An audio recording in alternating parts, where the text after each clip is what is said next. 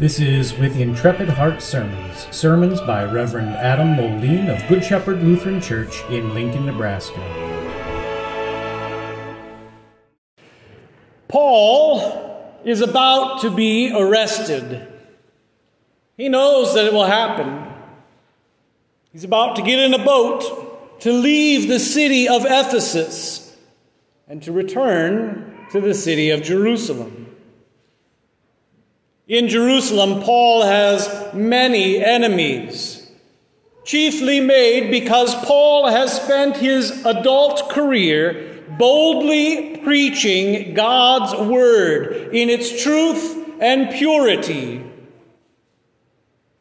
He preached boldly even when people didn't like what he said. And after years of that happening, the enemies of the church want Paul silenced. And so, Paul knows that the words he speaks in our lesson for today will be the last time he speaks or sees the Christians of Ephesus in person. It's his last words to them, face to face. Have you ever thought about what your last words to someone might be? Is it a so long, farewell, auf Wiedersehen, good night sort of moment? A sayonara, suckers? Is it a don't forget me when I'm gone? Is it parting is such sweet sorrow? Paul doesn't do any of those things. Did you see what Paul said? He said, "Pay careful attention to yourselves and to all of the flock, because I know that after my departure, fierce wolves will come here in among you, and they will not spare the flock. I know that from among your own selves men will arise, speaking twisted things, all in an attempt to draw disciples away from Jesus, to separate people from Christ." Paul's last words to the Ephesians are not words of parting in sweet sorrow. They're words of warning that from within the church itself, from within their own congregation, false preachers and teachers would appear. These false preachers, these false pastors, would put lies in their sermons, lies that could potentially lead the Christian astray. So Paul implores the Ephesian Christians to be alert, to pay attention, to remember all of the sermons that Paul preached there while he was with them. And in that word of Christ, the Holy Spirit would keep them in the true faith. The Holy Spirit would keep their hearts trusting Jesus. Paul's last words to the Ephesian Christians are words of warning that we need to keep in the Word of God. Now, it might seem a little bit confusing, isn't it, when we hear what Paul's last words are. After all, how could a Christian abandon the faith? How could a trustworthy pastor say something false? How could a congregation or its members abandon the true God. I mean, don't they know what God did for them? That he sent his only begotten Son to take on our flesh, our sin, our wickedness, and to defeat and destroy it forever on the cross, to rise from the dead, to declare eternal life. What better news could there be? How could anyone ever drift away from that glorious message? Shouldn't Paul have spent this last moment smiling, remembering, looking forward to the heavenly reunion? See, Paul knows the truth. Paul knows that these false preachers are always after faithful Christians. Paul knew this because Paul knew his Bible. He had read the book of Jeremiah, our Old Testament lesson today, where exactly what he has warned about happened.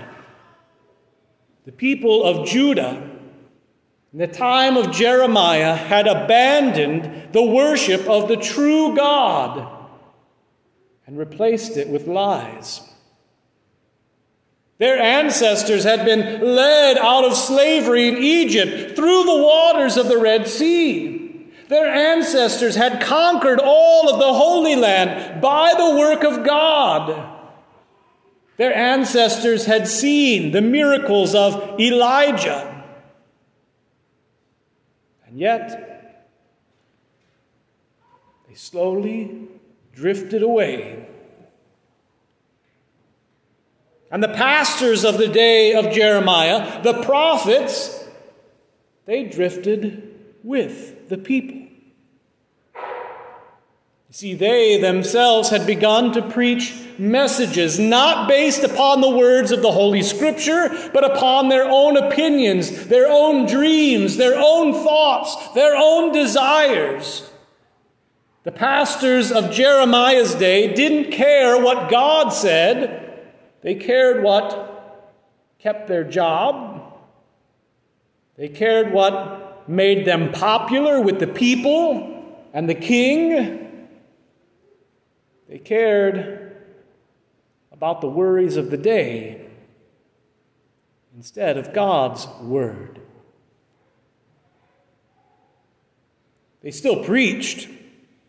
Jeremiah says it this way: I did not send the prophets, yet they ran. I did not speak to them, yet they prophesied.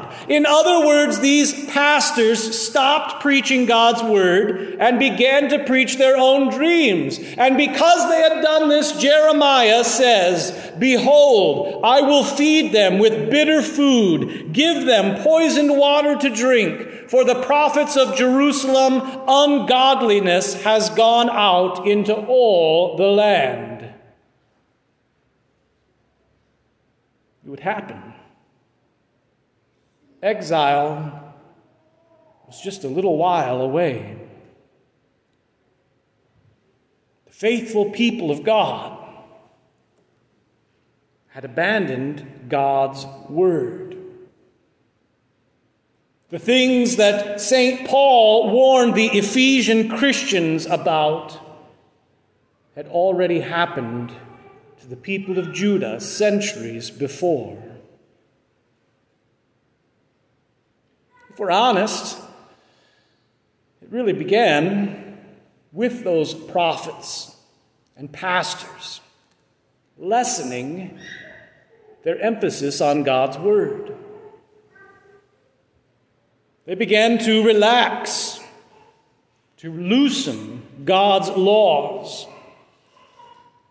They began to look the other way when someone believed something that wasn't quite right. They began to be glad that people were just showing up at temple and not caring if they actually believed. They were glad that people were putting things in the offering plate independent of their faith. They looked the other way when pagan symbols were placed front and center in their sanctuary. They ignored the Baal and Asherah worship that was taking place right in the temple courts. Pastors stopped calling out sin that was real sin. And they began to invent sins that weren't sin at all. You see, the temptation for a pastor is to just let things slide because it's easier. Temptation for a pastor is to tell people what they want to hear rather than what's right, because that won't cause conflict.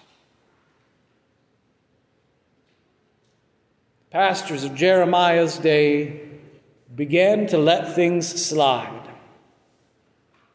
The people drifted along with them.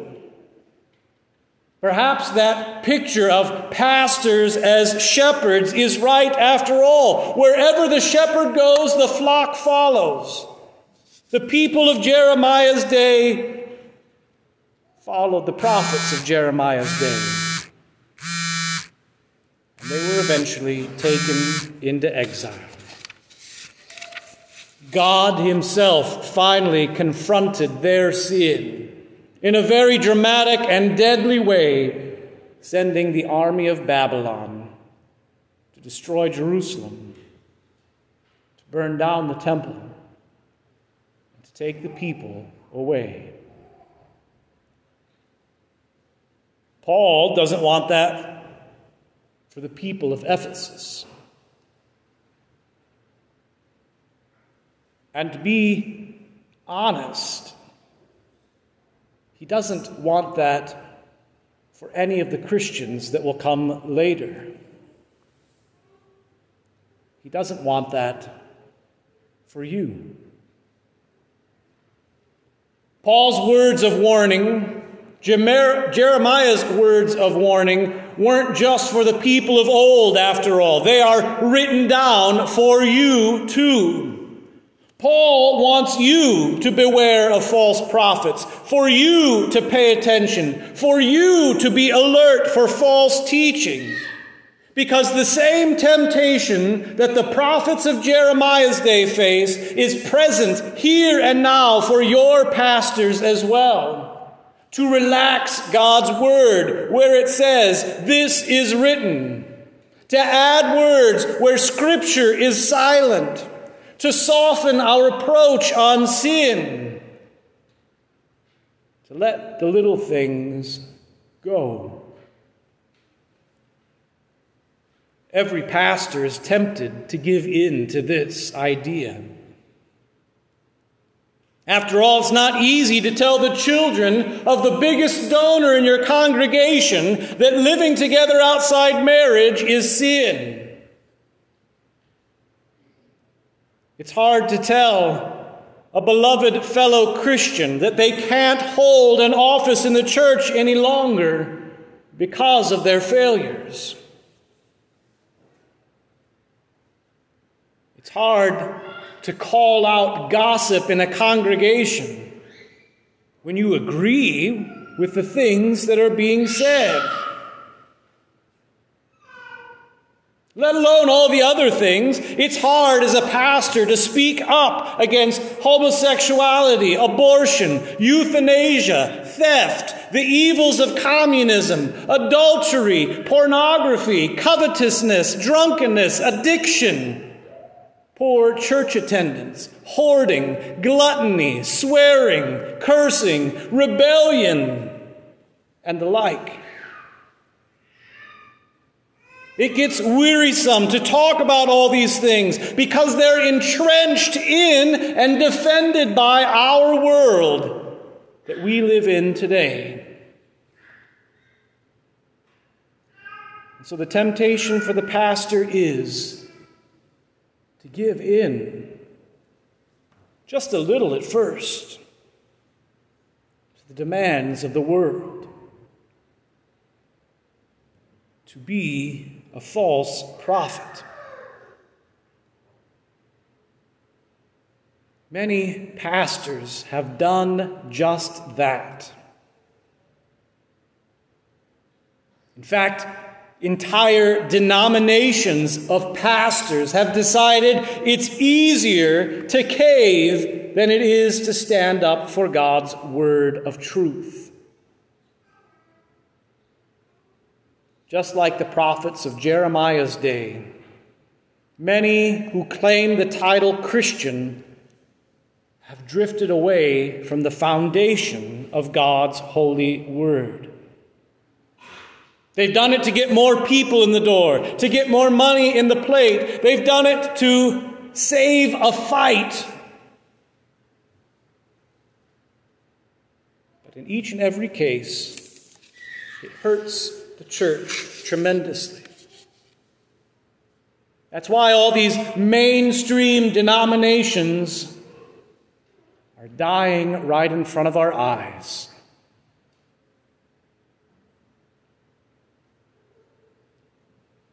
So Paul's words ring true.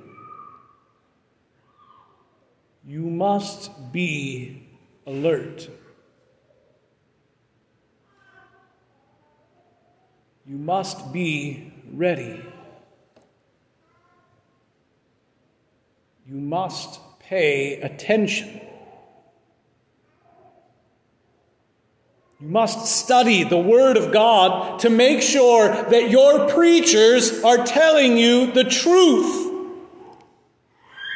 You must know God's Word so that you know what is what. You must cling to God's Word like your very life depends on it, even if it's unpopular, even if you're ostracized, even if you're arrested and killed, because your life does depend on God's Word. That is the truth.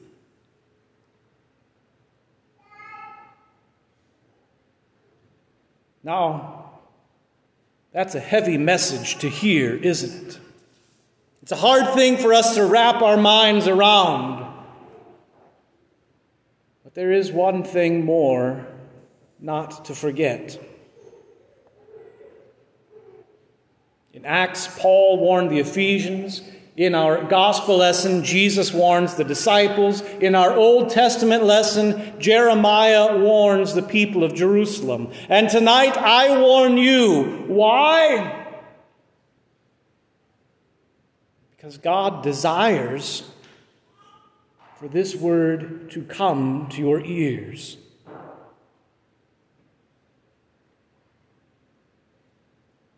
God desires for you to be saved. He desires for you to live world without end in His heavenly kingdom, raised from the dead, peace and comfort and joy. God loves you. He loves you that much. He doesn't want you to be walking through your life and suddenly surprised by false teaching. Because He doesn't want that to take you from Him. God doesn't want you to be snatched out of His hand by some lie from some well-meaning pastor. God has told you about the temptation to listen to false prophets because He wants you to be saved. And He has accomplished that very thing in His Son, Jesus Christ. In Him, you have salvation. In Him, in Jesus, you have forgiveness. In Him, in Jesus, you will live forever. He is your life raft. He is the way you get through it all. He is your only hope. And He's glad to be just that. God sent His Son to save you, to live a perfect life for you, to preach only the truth into your ears, even as He hung from the cross. Father, forgive them their sins. They know not what they do. It is finished. Their sins are forgiven. He sends out the Spirit to call you, to gather you, to enlighten you, to bring you to the true faith through His holy word, through His blessed sacraments, that you may be His child forever. God sends Jesus for you, so that, as Paul says, you may remember His words, words which bring life and salvation to you. God does love you. That's why God has brought you here into the church. That's why God keeps sending His word to you. That's why God feeds you with the body and blood of Jesus. That's why God clothes you with Christ's righteousness in the waters of baptism. That's why God keeps speaking the absolution into your ears. Your sin is forgiven. You belong to me. You are saved. And someday, you'll leave this world. You'll gasp your last breath. What word would you want to hear then? What last word should be ringing in your ears? So long, see you when the door hits you on the way out? Sayonara, suckers? No. The word of Jesus that saves. The word of peace in the cross. Paul will be arrested. Paul will be executed. Paul is speaking for the last time to faithful Christians. So he exhorts them to hear the word of Jesus, to cling to the word of Jesus, to trust the word of Jesus. So for Paul, for Jeremiah, and for you, the last word is the word of Jesus. In the name of Jesus, amen.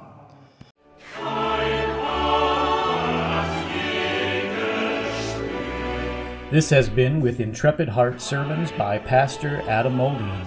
The words "with intrepid hearts" come from the conclusion to the Book of Concord, where it is written, "By God's grace, with intrepid hearts, we are willing to appear before the judgment seat of Christ with this confession, and give an account of it. We will not speak or write anything contrary to this confession, either publicly or privately. By the strength of God's grace, we intend to abide by it."